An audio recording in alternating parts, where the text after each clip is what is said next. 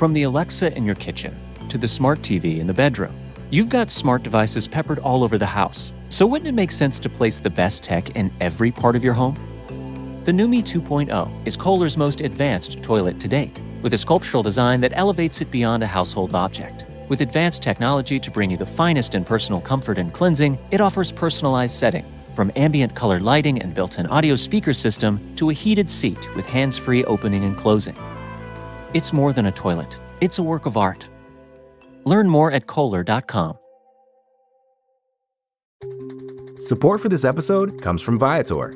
Experiences are what people love the most about travel. That's why Viator has over 300,000 bookable experiences, so there's always something for everyone. They offer everything from simple tours to extreme adventures. Plus, Viator's travel experiences have millions of real traveler reviews, so you have the information you need to book the best activities for your trip. Download the Viator app now and use code Viator10 for 10% off your first booking in the app. One app, over 300,000 travel experiences you'll remember. Do more with Viator.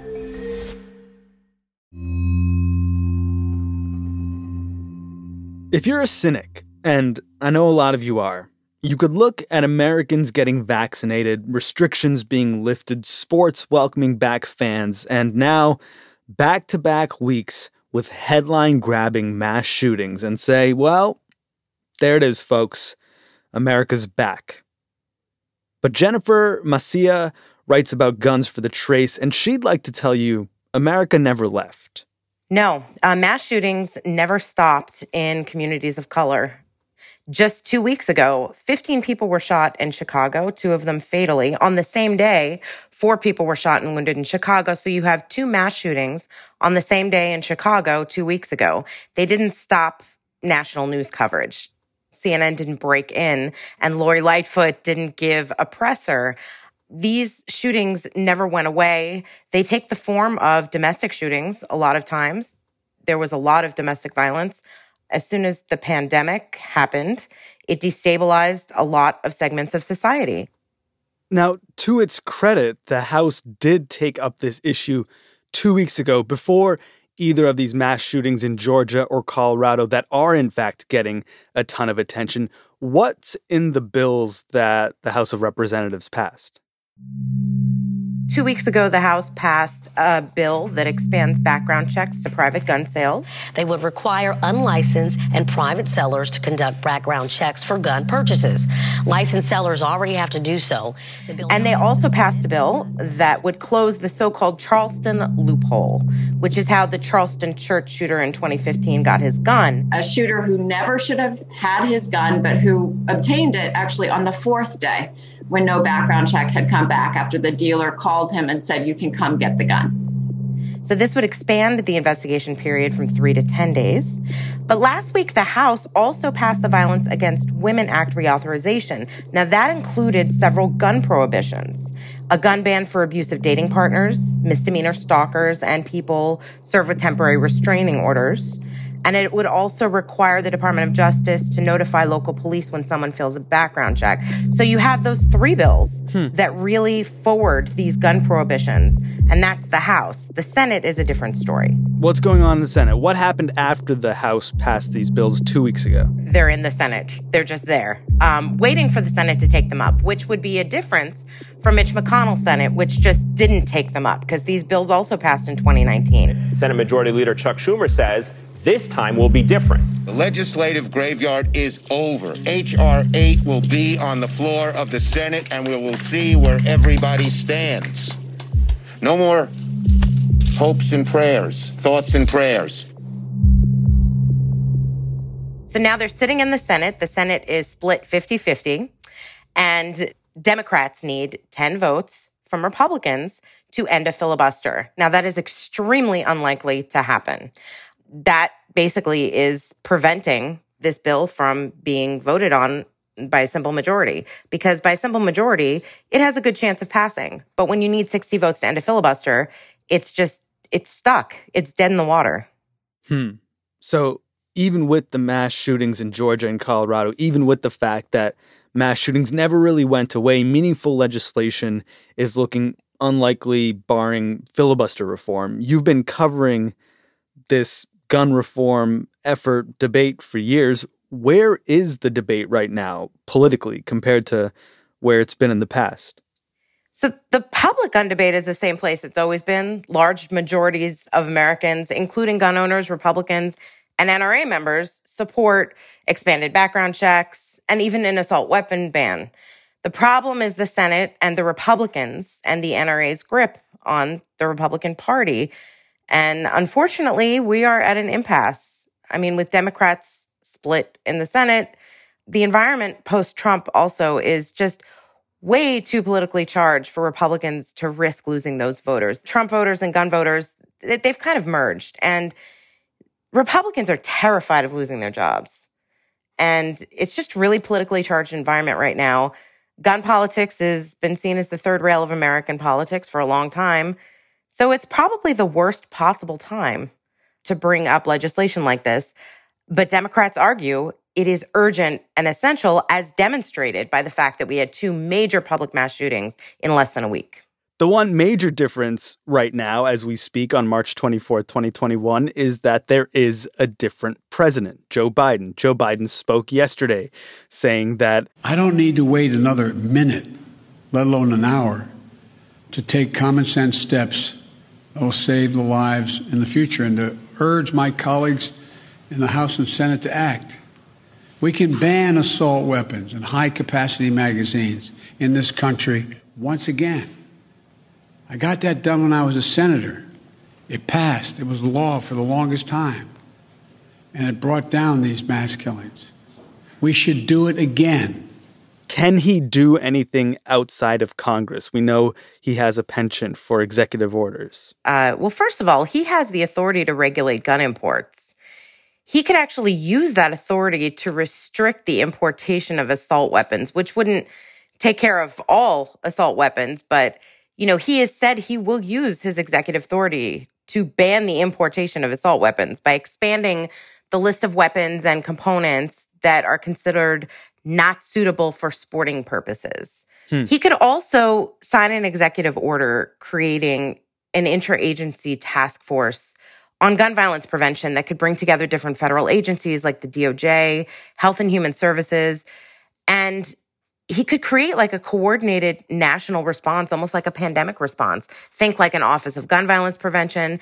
He could set the tone and take on and imbue this sense of urgency into this crisis, because while we have a pandemic, there is still the epidemic of gun violence happening parallel to that. He could go all in on the ATF. The ATF has been underfunded and short-staffed for years. The ATF, which is, part of the executive, can regulate ghost guns, which are becoming a much bigger problem in crime. I mean, he doesn't have the authority to just, ban certain types of guns or expand background checks on his own. It matters that somebody who supports gun reform is in the highest office of the land. It matters. But as we saw with Obama, it's not everything. What would it really take to reform gun laws in the United States? I mean, these aren't laws that will change whether or not there are mass shootings even. These are just laws that might make it slightly harder to get a gun. A lot of people have said if the deaths of 20 school children didn't do it, what is? We now know their names, in fact, this morning. They are so young, all in the first grade, all of them shot more than once by a semi-automatic rifle. The medical examiner saying, mercifully, death was swift. He added this is the worst case he had ever seen. The liberty of any person to own a military-style assault weapon and a high-capacity magazine and keep them in their home is second to the right of my son to his life. Let's honor the founding documents and get our priorities straight. First graders.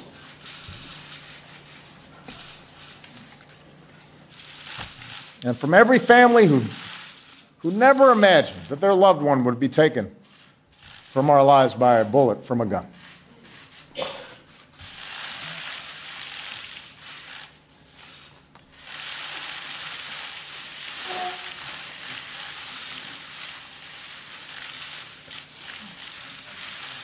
Every time I think about those kids, it gets me mad.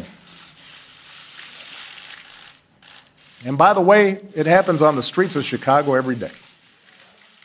Now, a lot has been done at the state level since Sandy Hook. State legislatures got very active and started passing state gun restrictions. It's a patchwork, so you can go into another state, get a gun, and bring it back. It's not foolproof. It does matter.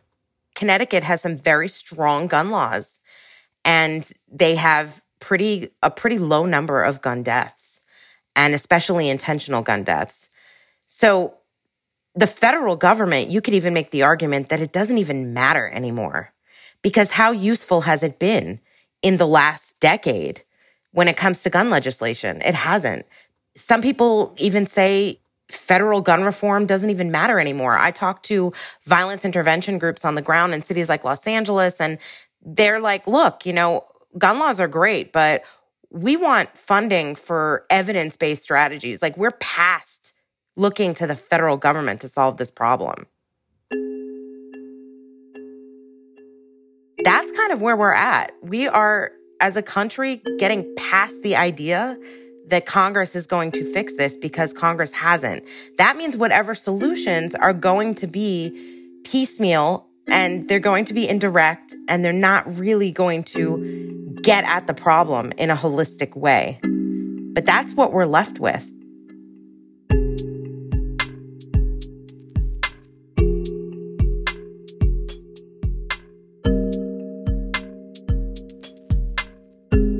The case for not talking about gun control at all in a minute on Today Explained.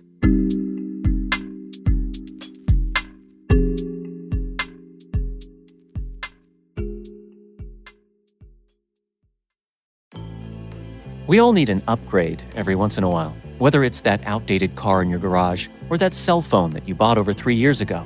It's good to have the best technology around. And great news, because now you can have the most advanced technology in the privacy of your own home. The NUMI 2.0 is Kohler's most advanced toilet to date, with a sculptural design that elevates it beyond a household object. The smart toilet combines unmatched aesthetics with cutting-edge technology to bring you the finest in personal comfort and cleansing.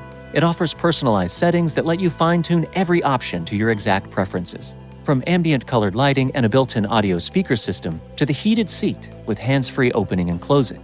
Plus, the NUMI 2.0 comes equipped with Power Saver mode for energy efficiency and emergency flush for power outages, so you don't have to worry about wasted energy. Connecting you to an oasis of cleanliness and comfort, the NUMI 2.0 can revolutionize your bathroom, making it more than a toilet. It's a work of art. Learn more at Kohler.com. Support for this episode comes from Viator. Sure, a good souvenir is always fun, but it's the experiences that people love the most about traveling. When you get back home, that t-shirt might fade and that snow globe might break, but it's those once-in-a-lifetime memories that will last. Viator is a website and app where you can book travel experiences like architectural sightseeing, snorkeling excursions, sunset cruises, and so much more.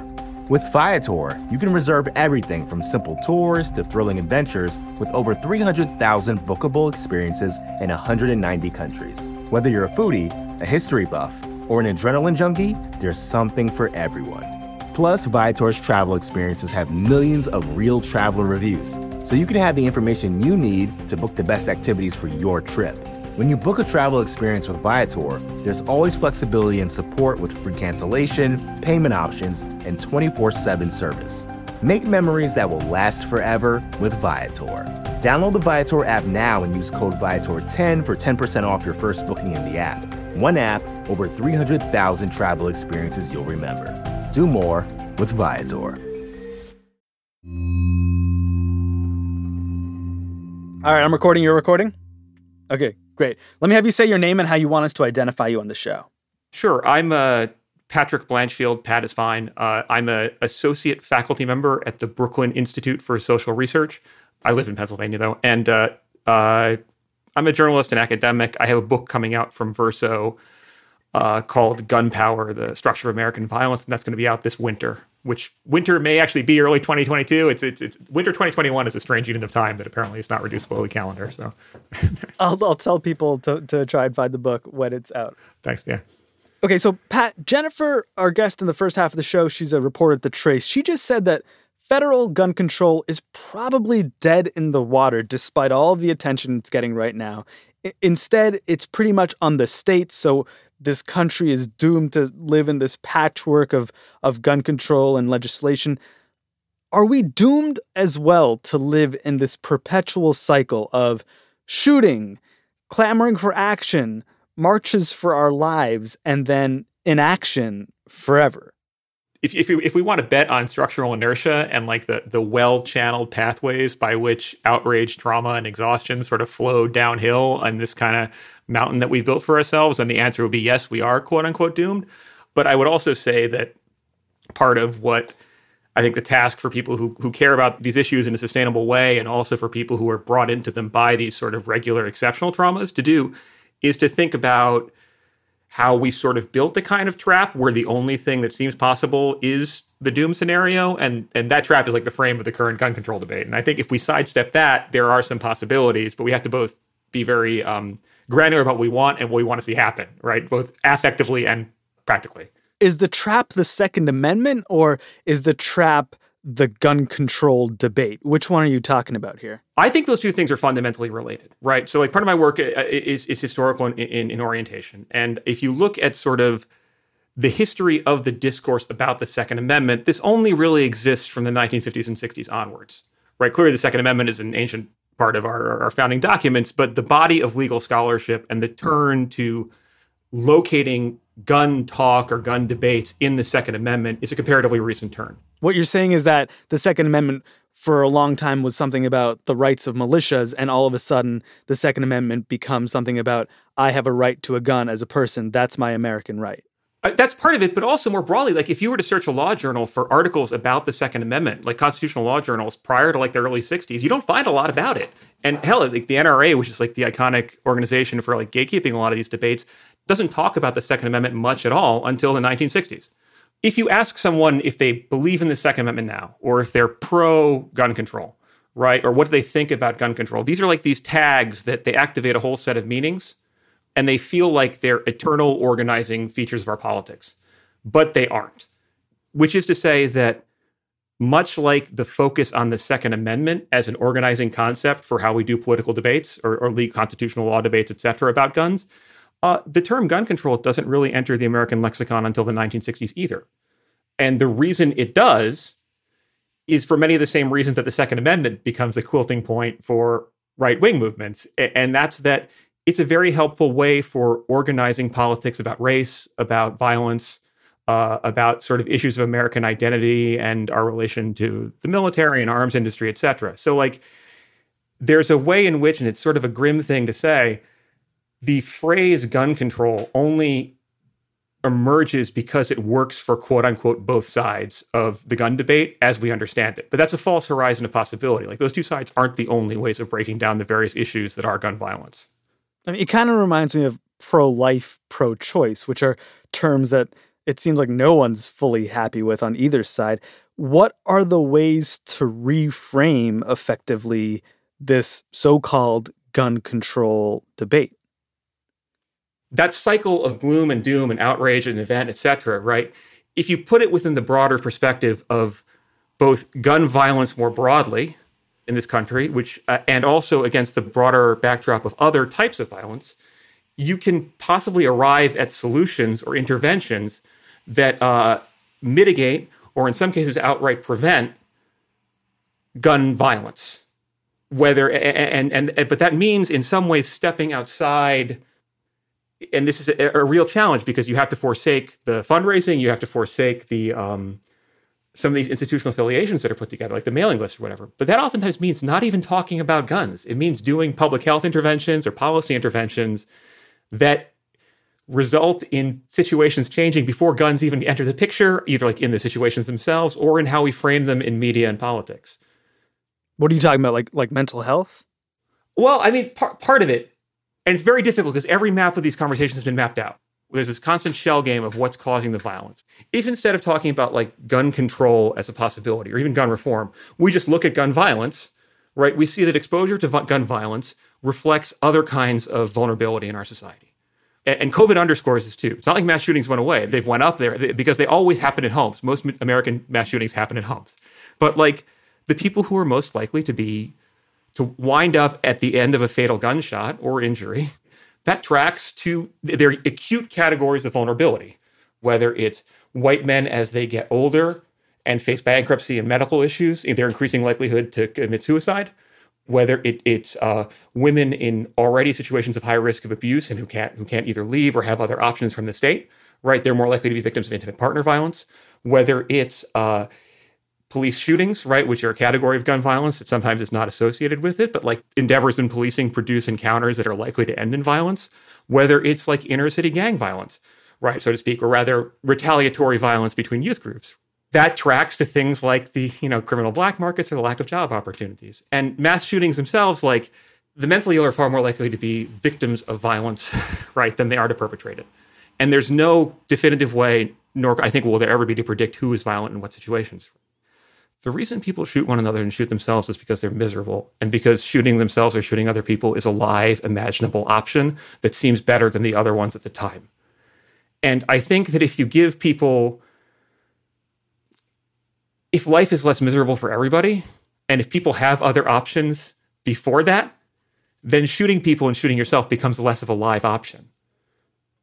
And to be granular about this, like, look, gunshot fatality from homicides in urban settings directly reflects the lack of hospital care in those spaces. When you put a gunshot trauma ward in a community that's driven by gun violence, deaths go down. Now, that's not gun control policy, but that directly saves lives. So investing in hospitals saves lives. By the same token, as people grow older and they face bankruptcy and they don't have anyone to talk to, they're more likely to kill themselves. But imagine if like growing older wasn't a race between your deciding which is going to last, like hold out longer, your body or your bank account. Or if you had regularly someone to talk to. And so there's some way in which, like, look, if we had universal single-payer health care and people were able to talk, like get mental health care, their lives would be less miserable and certain options would seem less inevitable or present. So is the argument you're making here that instead of always focusing on this binary of gun rights and gun control and being stuck in this sort of third rail of American politics, we can't touch the Second Amendment mindset that we have been for whatever decades, it would be more effective and even more practical to just try and solve all the other problems we have? Is that what you're saying? I'm saying that gun violence is a tip of an iceberg for broader systems of ways in which people are made miserable and disposable and other types of violence. And the historical reality of what the gun control debate is that for the right wing, on the one hand, it's a way of doubling down on certain types of racial cultural politics and certain types of vigilante violence and the arms trade. And for the liberal gun control movement, historically speaking, and certainly for Joe Biden, it's a way to fundraise and raise money and arm police. So the answers are either more guns in civilian hands for the right or more guns to the police, for liberals. Do you think Joe Biden would find that assessment reductive? I mean, I don't really care what he would personally think, but you can read his platform. I mean, you could read his advocacy in the late 80s. Like, there are multiple gun control measures that are proposed by Republican presidents, right? Like, or hell, even like George W.H.W. Bush. Like, Joe Biden leads the cadre of tough on crime Democrats that actually come back with asking for twice as much money for police. He's made no secret that his approach to a lot of these things are gun bans and more money for community policing, which is more of the same. And I don't think more people with guns, or like quote unquote the right people with guns, particularly given what our police look like in this country and their problems with violence, are a solution to gun violence. It's just throwing more gun violence at gun violence. Like, so the question is, like, really, when an act of outrage happens, like an outrageous mass shooting event, people want to do something that is dramatic and that makes them feel as vindicated as the horror just made them feel horrified, right? Or traumatized or outraged. And what that essentially produces is this kind of both burnout, but this thirst for grand policy interventions that will substantively yield dramatic changes and or see the ATF kicking down doors or more cops, who knows? But the way our inertia works in this country is that gets channeled to repression. That gets channeled to people serving mandatory minimums for gun possession. It gets channeled to all this type of stuff. And we have the empirics on it. We know it. And it's a trap that we've built for ourselves in terms of policy and in terms of psychology. And I think that if we're looking for like one-liners or like easy ways to deal with this, like we're not going to find it. But I also think that we need to be like attuned to the fact that these mass shooting events represent broader systems of ways in which we abuse and treat people like objects. And if we just did a little bit less of that, if we just tried it, I mean, why not? It's weird that and I'm not putting this on you, I'm thinking about this as something I see and I feel myself sometimes, that it's easier for us to resign ourselves to doing the same thing over and over again and accepting doom than it is to do something that might be very different but not hit the same like dopamine rewards or feelings of vindication.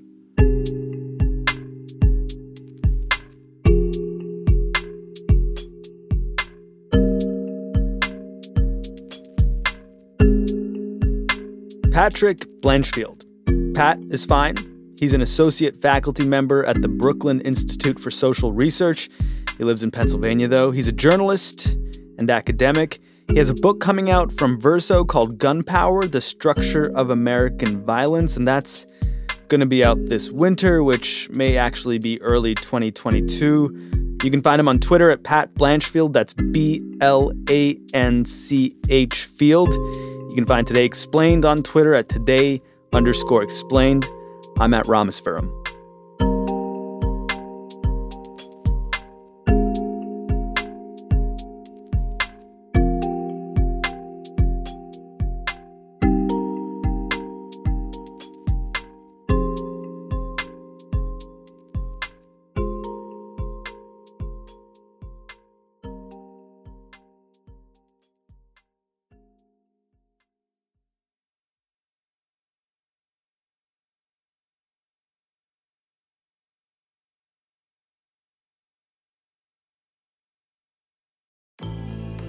When you surround yourself with the best tech, that's an instant level up. So shouldn't you level up in every room of your house? The Numi 2.0 is Kohler's most advanced toilet to date, with a sculptural design that elevates it beyond a household object and cutting-edge technology to bring you the finest in personal comfort and cleansing. It offers personalized settings to match your exact preferences, from ambient colored lighting and a built-in audio speaker system to the heated seat with hands-free opening and closing. It's more than a toilet. It's a work of art. Learn more at Kohler.com. Support for this show comes from Wix Studio. Designers and devs, you might be able to do your thing better on Wix Studio, a web platform with everything you need to deliver bespoke sites hyper-efficiently. Design teams get a ton of smart features that can take the grind out of web creation without it costing per pixel control. Dev teams, you get a zero-setup, developer-first environment, combined with an AI code assistant and your preferred IDE for rapid deployment. Search Wix Studio today to explore the full range of features.